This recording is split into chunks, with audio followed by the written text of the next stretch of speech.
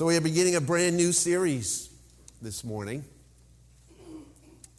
And it's been a journey for the last couple of weeks as I've been reading and studying and preparing for this.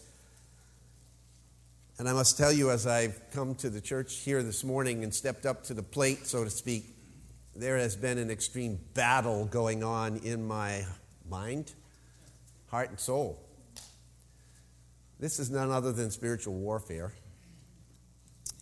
I believe that whenever the Word of God is going to be preached, that there is an enemy, a real, very real enemy that doesn't want it preached. And so, let's keep that in mind as we open this book of James this morning. And I want to begin this morning in a strange place, not in the book of James, but in an Old Testament, a little obscure story that takes place in 2 Kings 5. I'm not going to actually turn there, but I'm going to kind of give you the narrative as I've read it by an author named Mark Green, who's been very impactful in my life in the last year or so. He writes, I don't know her name, but I do know that she was probably no more than 13 years old when the story that will be told for eternity happened. I know that she was living in a war zone, and I know that she was a believer in the one true God, the God of Abraham, the God of Isaac and Jacob, the King of the universe, the shield of David, the shepherd of Israel, the Lord of hosts. And I've discovered that her story can help pretty much anyone see their situation differently. On an ordinary day like any other, an enemy raiding party comes down from the east and does what raiding parties do in 2 Kings chapter 5. The girl with no name is captured and ends up as a slave in a pagan household, in a pagan land, working for the enemy commander's pagan wife. She is isolated from other believers, wrenched from her family and friends, and has nothing but a life of slavery to look forward to. She's just a girl. And she is in the wrong job, and she's in the wrong place, with the wrong people, with the wrong present and wrong future. Where, oh where, she must have wondered, is God in all of this? How she must have yearned to be somewhere else. Now her mistress's husband, Naaman by name, the enemy commander, the pagan in charge of the army that had raided her town and taken her into captivity, has leprosy. What is her response to her enemy's illness? Is it to see it as a punishment from God for his idolatry? Is it to wish him a long and painful death? Serves him right. That's what happens to people who mess with God's children. No. Her response, recorded in 2 Kings chapter 5, verse 3, is simply this. She said to her mistress, if only my master would see the prophet who is in Samaria, he would cure him of his leprosy. And she's not looking to punish her enemy, but to bless him. She doesn't want Naaman dead. She wants him healed. She loves her enemy. Long before the greatest king of Israel startled his followers with the injunction to do just that, you have heard that it was said, Jesus said, love your enemies and love your neighbor and hate your enemies. But I tell you, love your enemies and pray for those who persecute you. Indeed, despite the fact that she had been taken into captivity, despite the fact that her circumstances might lead her to believe that the pagan gods are stronger than the God of Israel, she still believes that her God can do what the pagan gods cannot do. And she's right. Furthermore, despite the fact that her God is the God of Abraham, Isaac, and Jacob, she believes that her God can and will heal a Gentile. That his grace extends beyond the chosen nation, as indeed God had promised Abraham, through your offspring, all nations on earth will be blessed. Genesis 22:18 says. And so she utters one sentence The consequences of that sentence are absolutely extraordinary. Naaman is healed of his leprosy. To God be the glory. Naaman becomes a believer in the one true God. To God be the glory. Naaman's whole household, the whole army which he commands, the king of Aram, whom he serves in his entire court, and the whole nation of Aram learned that the God of Israel can do what the pagan gods cannot do. And so importantly, does the king of Israel and his entire court learn that lesson. To God be the glory. Now, how has all this come about? Through one simple, short, love-impelled, faith-soaked sentence uttered by a child. How much? I mean, it wasn't much, was it? What she said? Just one sentence. But in God's hands, how much is little? How big is a mustard seed anyway? How valuable is a widow's mite? How significant a cup of water? How has all this come about? After all, the girl wasn't powerful as the world measures powerful. She wasn't highly educated as the world measures education. She was a slave, a child without legal rights, an enemy in a foreign land, a girl in a patriarchal society. She was a nobody. We don't even know her name. Around 850 years later, the Apostle Paul wrote these words. He said, "Not many of you were wise by human standards. Not many were influential. Not many of you were of noble birth. But God chose the foolish things of the world to shame the wise. God chose the weak things of the world to shame the strong. God chose the lowly things of this world and the despised things and the things that are not to nullify the things that are, so that no one may boast before him. Let the one who boasts boast in the Lord." That's 1 Corinthians chapter 1. Verses 26 to 29 and 31. How has all this come about? Was not this unnamed servant girl in the wrong job, as I said, wrong country, wrong people? I bet she yearned to be somewhere else, don't you think? Don't we sometimes do the same? But what if, for now at least, we are right where we are? What if for now at least the people we are with day in and day out on our front line, down our street, in our fitness class, in our workplace, are the ones God wants us to love and serve? What if the bit of God's earth that we're in is this bit that God wants us in, and to help tend and to steward into just wonderful life? Who knows how God might work through any of us on our daily front line? Do we really need to have a high position or a university degree or lots of money or have a significant impact for God? You tell me, do we need all those things? Absolutely not. How does this all come about? And I'll give it to you in one word: faith. The little servant girl's story is a brilliant example of faith on the front line. Out of her element, in a hostile culture, with no rights and no respect, the reality of her faith is validated by its practical outworking.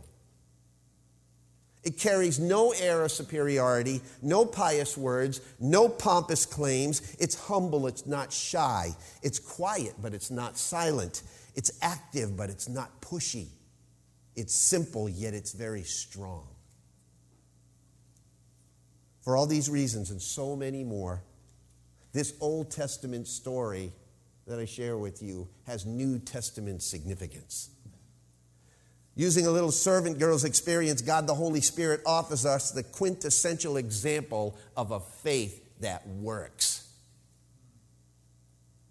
G.K. Chesterton was an English writer, essayist, poet, philosopher, dramatist, journalist, orator, lay theologian, you name it, he pretty much was it. Literary and art critic, biographer. He was often referred to as the Prince of Paradox because his popular and memorable sayings have influenced thousands, if not millions, including myself. Referring to himself as an Orthodox Christian and known for his reasoned apologetics, G.K. Chesterton wrote extensively regarding the faith, and in his book, What's Wrong with the World, Chesterton wrote these famous and often quoted words. He said, "The Christian ideal has not been tried and found wanting. It's been found difficult and left untried." That statement, which seems more like it could have been written 10 minutes ago than 107 years ago, coupled with the young servant girl's example in 2 Kings 5, is, in my opinion, the most well-suited introduction to the new series we are about to embark on that I could possibly have used. The Christian ideal has not been tried and found wanting. It's been found difficult and left untried. The New Testament book of James, or better, the pastoral letter of James to a displaced, oppressed, and likely spiritually drifting group of Jewish Christians scattered throughout a rapidly changing world, is a book which will challenge the reality of your faith and mine. It will test our faith's resolve, its integrity, its authenticity, its stability, and its practicality. It will ask us all the hard questions and push us to the mat so that we may emerge knowing whether or not what we say we believe, we actually believe. I will warn you from the start that this is not a book for the faint of heart. So, because James will leave no stone unturned in regard to your faith and mine, not one. So if you want out, now is your chance. Today. Because this is faith on the front line, where it will either be tried and found wanting or tested and found true. Make no mistake about it. So, are you ready for that kind of an adventure? Then let's begin the journey by getting a bird's eye view then of the book of James, okay? Look at James chapter 1, verse 1. That's all we're going to look at today.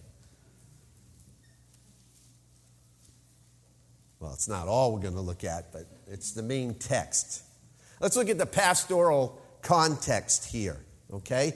James, a bondservant of God and of the Lord Jesus Christ, to the 12 tribes who are dispersed abroad, greetings.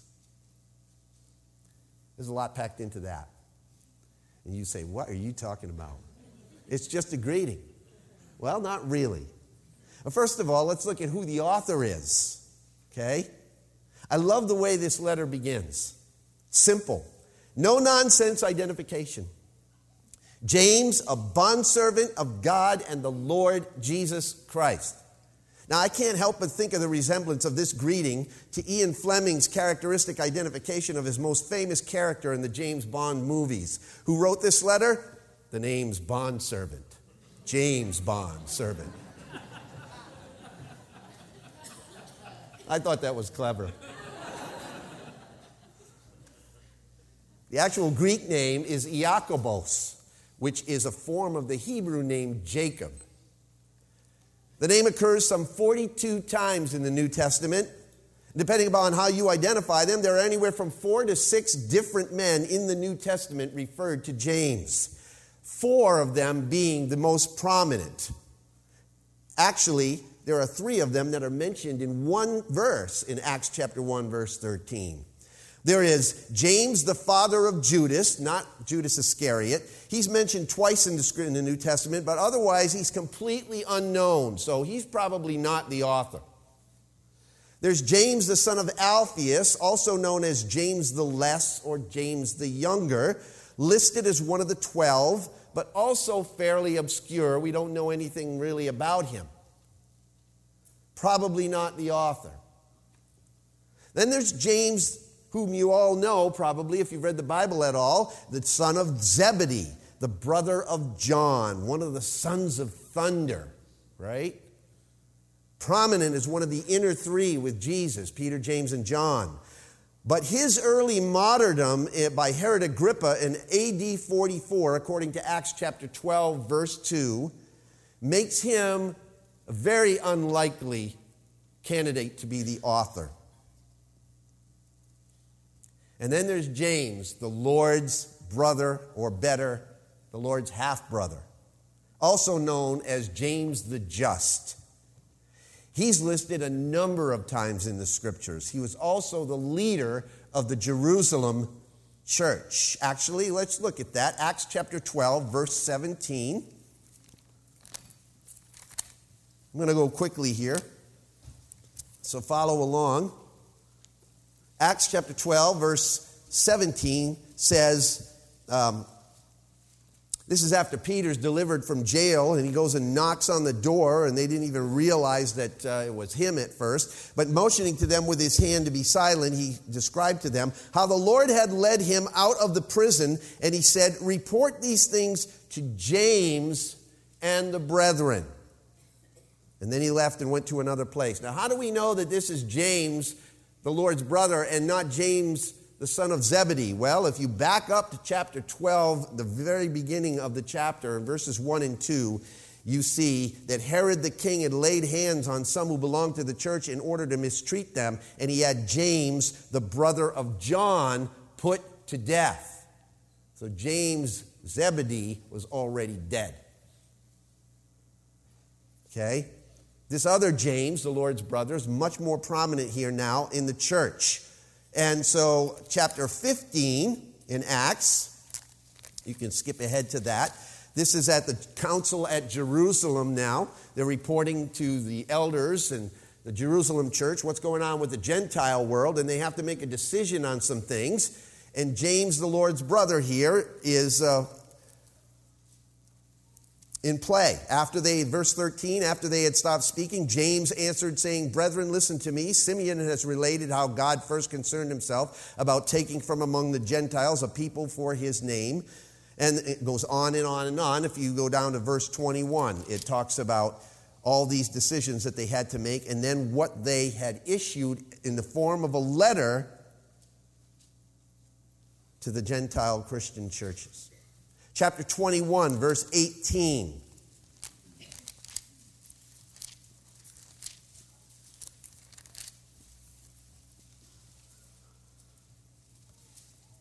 Paul's at Jerusalem. Verse 17 says, after we arrived in Jerusalem, the brethren received us gladly, and the following day Paul went in with us to James and all the elders who were present. And then Galatians chapter 2, 2 verse 9. Verses 9 and 12. Paul writes, and recognizing the grace that had been given to me, James and Cephas and John, who were reputed to be pillars, gave to me and Barnabas the right hand of fellowship, so that we might go to the Gentiles and they to the circumcised. They only asked us to remember the poor, the very thing I also was eager to do. Okay? And then in verse 12, he's mentioned again. So James, the Lord's brother. Now, you may be asking a very important question. Jesus had brothers? Yes, and sisters. He actually had 4 half-brothers and at least 2 half-sisters, according to the Scriptures. And then the next question would be, well, I thought Mary was a virgin. Well, that is absolutely true. And when Jesus was born, she was.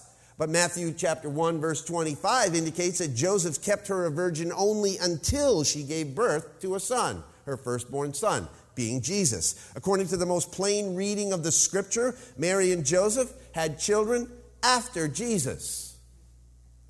And these siblings didn't necessarily fully accept who Jesus was. At least not at first. Turn to Matthew chapter 13, if you would.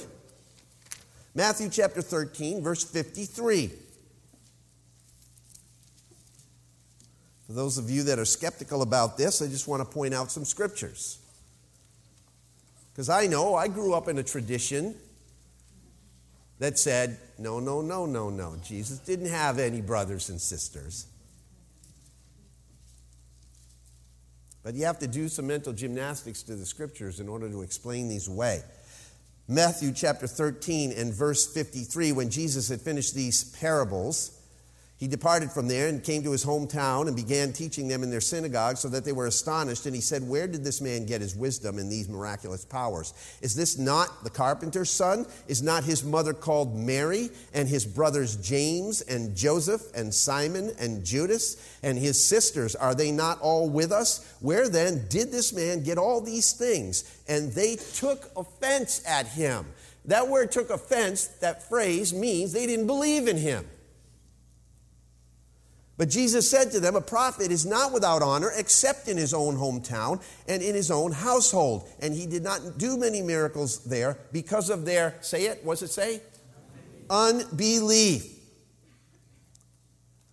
Mark chapter 6, verse 3 is another passage of scripture that says basically the same thing. Mark 6:3, "Is this not the carpenter, the son of Mary, the brother of James and Joseph and Judas and Simon? Are not his sisters here with us?" And they took offense at him. It's the same basic passage, parallel passage here.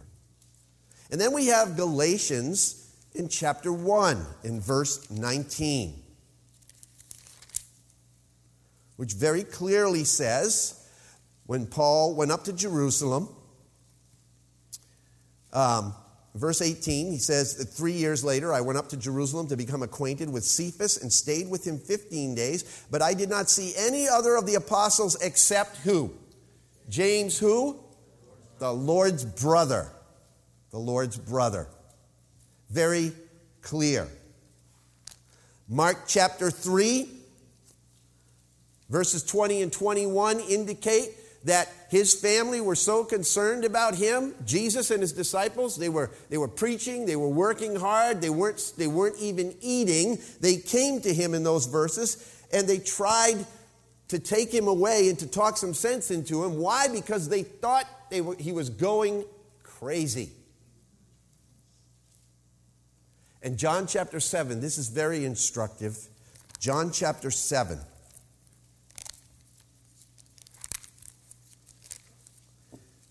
Verses 1 to 5. "After these things, Jesus was walking in Galilee, for he was unwilling to walk in Judea because the Jews were seeking to kill him. Now the feast of the Jews, the feast of the booths was near.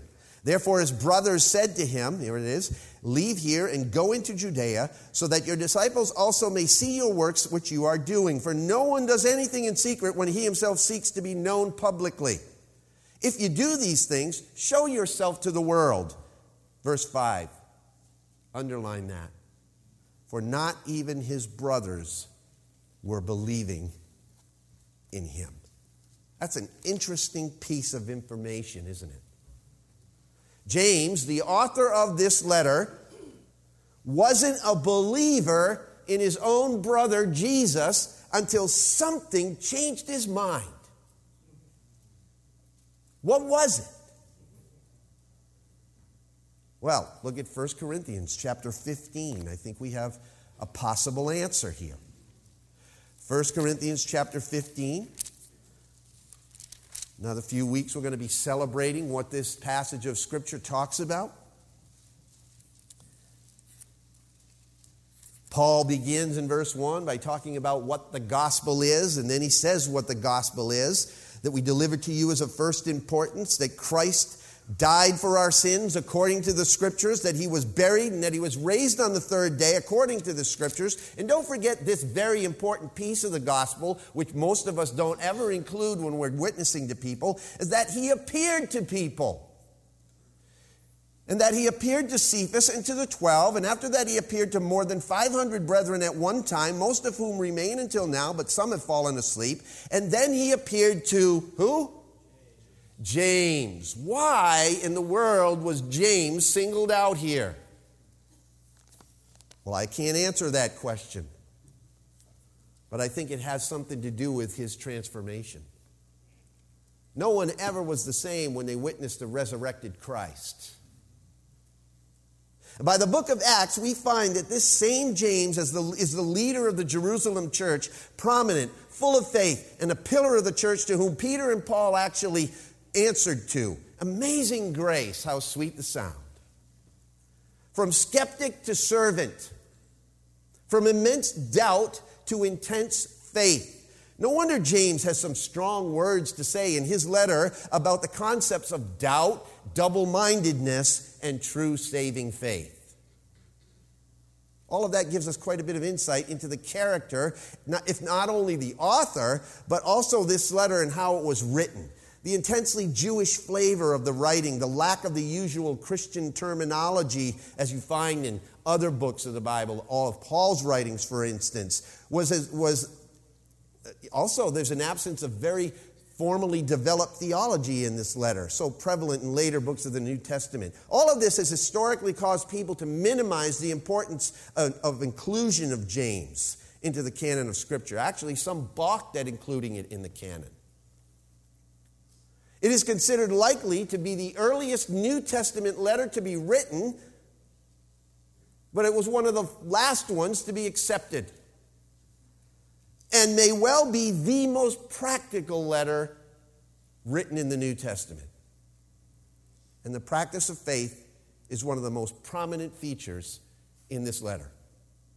James doesn't define faith per se. There's no short, pithy, memorable statement by which we can fill in the blanks. Faith is. James doesn't give you that.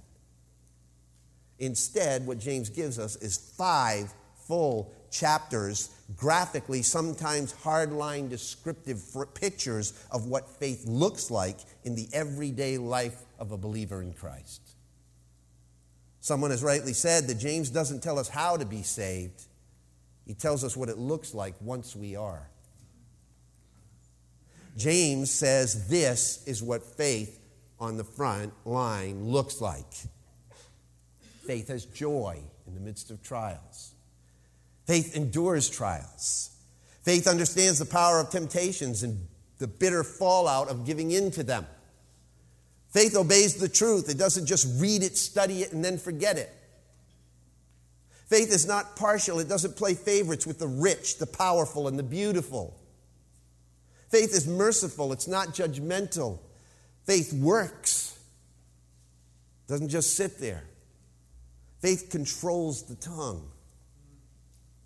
Faith acts wisely, prays fervently, resists being conformed to the world, walks humbly, values unity, waits patiently, speaks truthfully, looks to the Lord continually, and cares for sinners deeply. This is all contained in the book of James. And all of the things that faith does, James says faith serves. James, a bondservant of God and of Jesus Christ. But it doesn't just serve for the sake of serving, because anybody can do that, right? It serves Christ. James, a bondservant of God and of the Lord Jesus Christ. And it serves others as a result of serving Christ. And here at this juncture is a very critical concept to grasp as we begin this series. To quote one of my all-time favorite writers, Mark Buchanan, he says, "Our true aim should not be the holy habit of service, but the Christ-like attitude of servanthood." Anyone can do acts of service. We can give blankets to homeless people, food to the hungry, water to the thirsty, and all of that might deepen rather than break our delusional Messiah complex. You understand what he's saying? It might be done only to exalt ourselves, to become something, to be a star. But it's another thing to make yourself nothing, to become humble, to be a servant. That's the only Messiah complex the Bible invites us into, by the way. Actually, the Apostle Paul outlines the only Messiah complex that Jesus' followers should have in Philippians chapter 2. And you know the passage well, but it bears repeating. Verse 3, do nothing from selfishness or empty conceit, which James deals with in 2 different occasions in his letter. But with humility of mind, regard one another as more important than yourself. Do not merely look out for your own personal interests, but also for the interests of others. And have this attitude, see, the attitude, which is in yourselves, which was also in Christ Jesus, who, although he existed in the form of God, did not regard equality with God as a thing to be grasped. But he emptied himself, taking the form of a bondservant and being made in the likeness of men. Being found in appearance as a man, he humbled himself by becoming obedient to the point of death, even death on a cross. And for this reason, God also highly exalted him and bestowed on him the name which is above every name, so that at the name of Jesus every knee would bow. You see, James himself embodies that very virtue in his own introduction. He has the pastoral mindset of servanthood before leadership, testimony before title. James, a bondservant, and he uses the word for slave. The word bondservant is the word slave. And a slave in that time period didn't have any rights, didn't own any property, had no life of his own. A slave was not his own.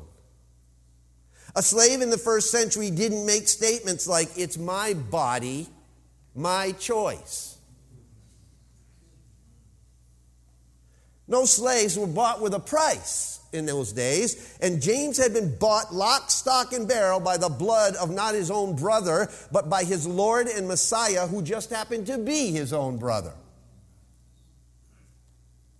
Some would say that he is even equating Jesus with God in this statement at the beginning of James. A bondservant of God, even the Lord Jesus Christ. Lord and Messiah. See, James, as Douglas Moo comments, addition to the title Lord, reflects a very early Christian understanding of Jesus as seen in Peter's claim in his Day of Pentecost sermon. When Peter said, God has made this Jesus whom you crucified both Lord and Christ. James's view of his half-brother Jesus had undergone quite a transformation since the days that he grew up in the same household with him. See, James blows my mind and convicts my soul to the core, even in his opening statement. And he should yours. You know what he doesn't do? He doesn't preface his letter the way any of us would do it. He didn't pull any rank or assert his authority. This is what he doesn't say. James, the Lord's brother. Although he could have. He doesn't begin with James the apostle, as Paul referred to him in Galatians chapter 1. He doesn't say James, the best-selling author and senior leader of the first church at Jerusalem, the fastest-growing megachurch in the known Christian world. He didn't say that. He didn't write that. I doubt that he even thought that. See, there's not one hint of selfish ambition in this greeting, which he addresses forcefully in this letter, this idea of selfish ambition. How foolish and arrogant we must sound to Jesus with some of our ridiculous, self-exalting titles. Really?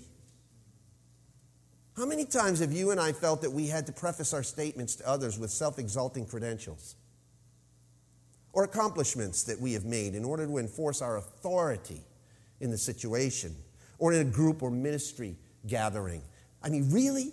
Do we need to do that in the presence of God? Is it really necessary? In other words, if you have to tell everyone how much authority you have, you don't have any.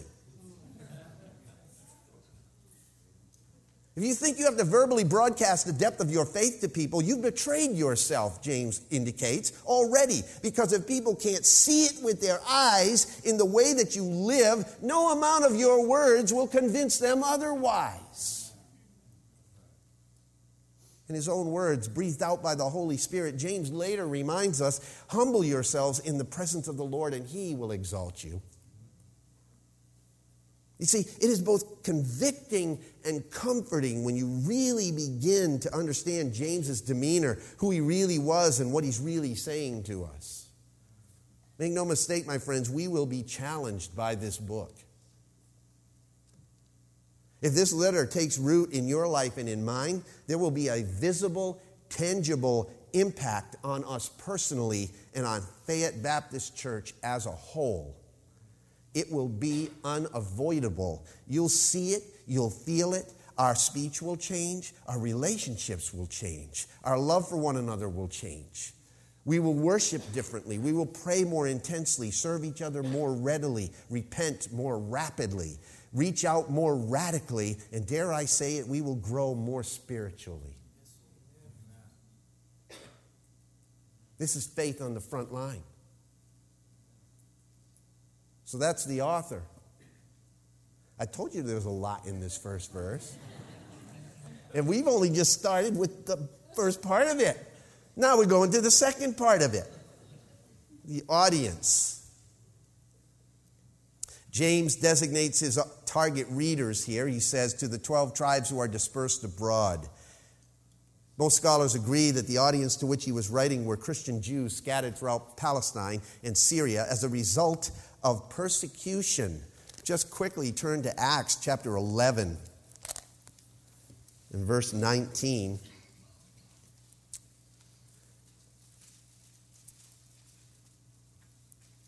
As Peter reports what's going on at Jerusalem, that the Gentiles are being saved. Verse 19 says, the Holy Spirit, through Luke writes, so then those who were scattered because of the persecution that occurred in connection with Stephen made their way to Phoenicia, Cyprus, Antioch, speaking the word to no one except to Jews alone.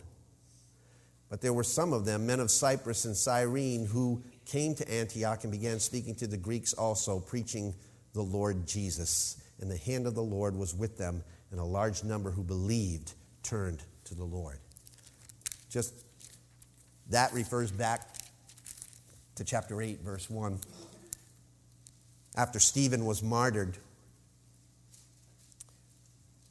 verse 1 of chapter 8 says, Saul was in hearty agreement with putting him to death, and on that day a great persecution began against the church in Jerusalem, and they were all scattered throughout the regions of Judea and Samaria, except the apostles. So the church was scattered. And if this really is the first New Testament letter written, and James was the leader of the Jerusalem church, it makes perfect sense that he would greet the people this way. The recipients of James' pastoral letter were displaced Christians who had left their homes and were fleeing persecution. Secondarily, however, this letter has a direct and applicable impact on all Christian people dispersed throughout today's world, displaced from their true spiritual home in heaven. Amen? It is therefore one of the most relevant books of the Bible for every Christ follower today. Finally, there is a clear application in a general sense to whole churches, giving much needed admonitions to the body of Christ as we live in community with each other. For example, chapter 2, verse 1, James says, my brethren, do not hold your faith in our glorious Lord Jesus Christ with an attitude of personal favoritism. Chapter 4, verse 1, what is the source of quarrels and conflicts among you? Is not the source of your pleasures that wage war in your members? So he's talking seemingly to a group of people here. Verse 11, do not speak against one another, brethren. He who speaks against a brother or judges his brother speaks against the law and judges the law. Chapter 5, verse 9. Do not complain, brethren, against one another, so that you yourselves may not be judged. Behold, the judge is standing right at the door. Verse 13, is any among you suffering? Then he must pray. Is anyone cheerful? He's to sing praises. Is anyone among you sick? Then he must call for the elders of the church, and they are to pray over him. See, it seems like there are certain aspects of this letter that are directed toward churches, generally speaking. And then there's the genre. What is this? Very simply, it's a letter. Greetings, James says. Greetings. That's the customary salutatory beginning greetings to a letter. It's clear by the standard greeting here that James is not writing a short story. He's not writing a book, although we refer to it as a book just because it's named a book of the Bible. It's really a letter. And he's not writing a theological treatise. He's writing a letter, plain and simple. But it's more general and pastoral than it is theological. It is far different than, say, the formality of Romans, in which Paul takes actually 6 verses to explain who he is before he even gets into greeting his readers. Totally different than that. It's indeed much briefer. And along with 1st and 2nd Peter, 1st, 2nd, 3rd John, and Jude, it's considered a general or Catholic epistle. You'll hear that. One of the universal or Catholic epistles. Although it contains little formal theology, James certainly does not avoid making theological assertions. He talks about the future crown of life in chapter 1. He talks about the fact that the source of good, anything we get that's good, is always from God in chapter 1, verses 17 and 18. He talks about the law in chapter 2, that God is one in chapter 2, verse 19. He talks about the fact that we are made in God's image in chapter 3, verse 9, and that Christ is imminently about to return in chapter 5. So there is theology there. But don't be fooled by its brevity or terseness. James is writing to people who need to know the hard truth. They're on the, you know what? They're on the move and they're under the gun. And there is this clear and ever-present danger for them that the biggest problem facing them as displaced Christians is not necessarily their being forced out into the world, but rather that the world is forcing itself into them. That's the issue that James is dealing with. They were tempted to succumb to impatience, materialism, bitterness, disunity, spiritual apathy, and that's precisely us. Isn't that who we are in this world? That's what James is concerned about.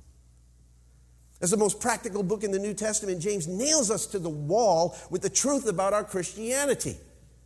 And it is as relevant today as it was in the first century. All right.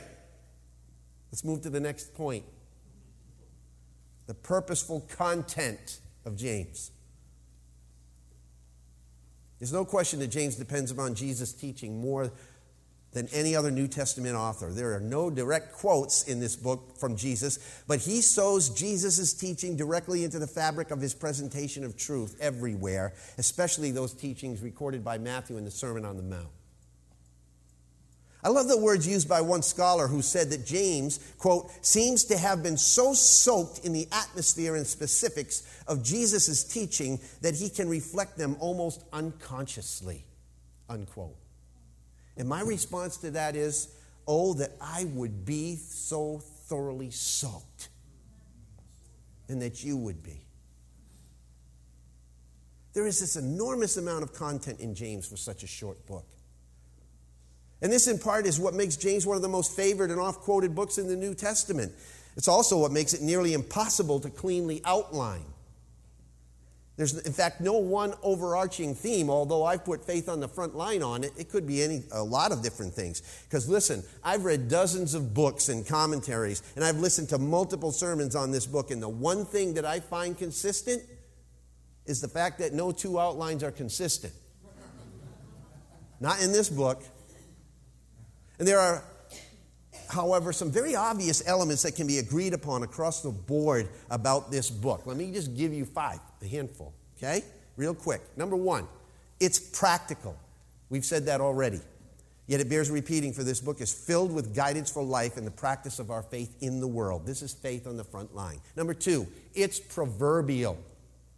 James has rightfully been called the Proverbs of the New Testament for good reason, because it's written in the style of Old Testament wisdom literature, and it deals with exhibiting wisdom, uncompromising ethics, and the practical everyday elements of life in the real world.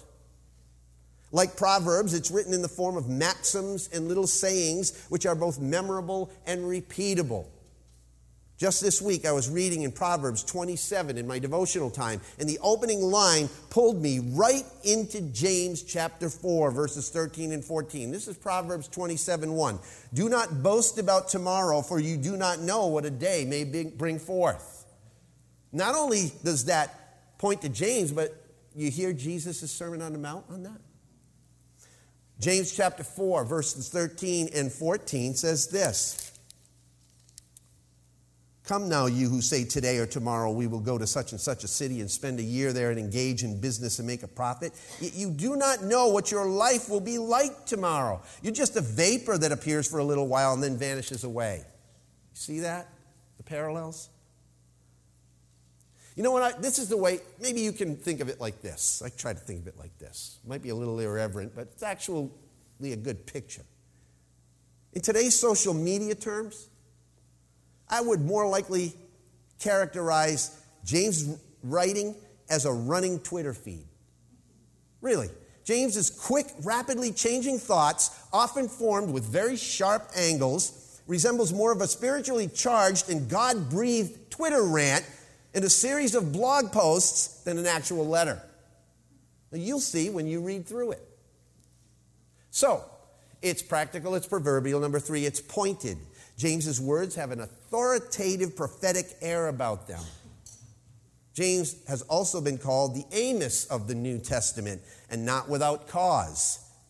As D. Edmund Hebert put it, his denunciations of social injustices have about them the vehemence of an Old Testament prophet. Alistair Begg put it this way, James is more imperative than it is indicative. Now, what do I mean by that? In other words, it doesn't just indicate what is and what we need to know. It exhorts us to do what needs to be done. Okay? Do you know that James contains more direct commands in it than any other New Testament book? In 108 verses, there are more than, there are around 60 commands. In chapter 4, verses 7 to 10, 4 verses, there are 10 commands, right in those 4 verses. This is the kind of stuff that James says. We're going to see it. Here's James, okay? Open your eyes. Close your mouth. Curb your anger.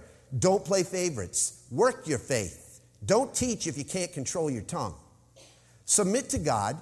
Resist the devil. Purify your heart. Get low. Humble yourself. Submit to God. I said submit to God. Stop talking against your siblings, whether behind their back or to their face. To the rich, mourn for your greed and your injustice. To the poor, wait patiently for the Lord. Stop complaining. Do what you said you would do. And pray, pray, pray. This is the kind of stuff that James gives us. No question that James is pointed. You guys are already scared. I'll be surprised if any of you come back next week. Right? The next one is that James is poetic. It's poetic. He writes as a Hebrew, evoking deep emotions in us. There are vivid, colorful metaphors and illustrations all throughout this letter, making his concepts memorable and accessible, easy to understand. For example, chapter 1, verse 6, he talks about the surf of the sea and being tossed by the wind. You get a picture of that? Just by me saying that, I bet you can smell the salt in the air. Chapter 1, he talks about the fading, flowering grass. Chapter 3, he talks about the tongue gone rogue in terms like bits and bridles, rudders, flaming fire, untamed beasts, deadly poison, fountains spewing forth fresh and bitter waters. You get the picture? Chapter 5 talks about wretched riches, descriptive words that he uses, things like rotted, moth-eaten, rusted, flesh-eating, fattened hearts, day of slaughter, etc., etc., etc. You see where this brings this, you know what it is? It's the last thing, it's personal. Because it's poetic and picturesque, it makes it personal. All of this makes us feel something, doesn't it? It creates this environment in which the truth of the Word, coupled with the work of the Holy Spirit, can move us to change. You know what that's called? Spiritual conviction. And the question of the hour is, will you be willing to act on that conviction when it comes? Will I? Will you believe? And faith, my friends, is what I believe is the central concern here. And when I say faith, what I'm really referring to is not some intellectual assent, not some verbal profession. When I say faith, and when James says faith, he's talking about spiritual wholeness. Wholeness. Shalom. The way things ought to be.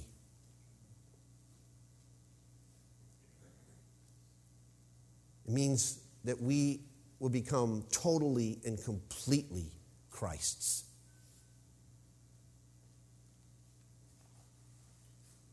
Again, Douglas Moo points out, basic to all that James says in his letter is his concern that his readers stop compromising with the worldly values and behavior around them and give themselves wholly to the Lord. Because when it's all said and done, spiritual wholeness, that's what it's all about. Faith in Christ working itself out on the front line of the world. Because, folks, that's where it needs to be. Listen, if I preach this series as skillfully as I should, and I have every intention of doing so, if the Holy Spirit does his work as powerfully as he can, and I have every confidence that he will, if these truths take root in your life and in mine, 6 months from now, we're going to be different people. This will be a different church.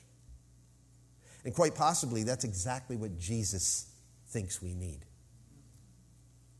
So, as I close, my desire for us today, and in the weeks to come, is that God would make us spiritually whole. That he would work in us and through us as we, like the young Israelite servant girl in 2 Kings 5, who was totally displaced and immersed in a godless culture, far from her homeland, wherever it may be, we would exhibit our faith on our own front line. So that the people around us who know nothing of Jesus might, through us, be blessed, healed, strengthened, saved, and transformed and released from their bondage and brought into the Father's service. And that they might declare, like Naaman of old, now I know that there is no God in all the world except in Israel. Let's pray. Thank you, Father, for such forceful words of truth contained in this letter, this short letter that you've put before us. Father, I kind of shudder to think, Lord, of this high calling to unpack this book, this letter, the way that I should. Because right directly in the book you say that let not many of you become teachers, for such will incur a stricter judgment. And so I humble myself before you, Lord God, as we embark on this journey, that we would do it humbly and together as one, church in Christ, that we would apply the things that need to be applied. And Lord, that we would become spiritually whole, wholly trusting in you for the sake of your name. Jesus, our Lord and our Christ, I pray.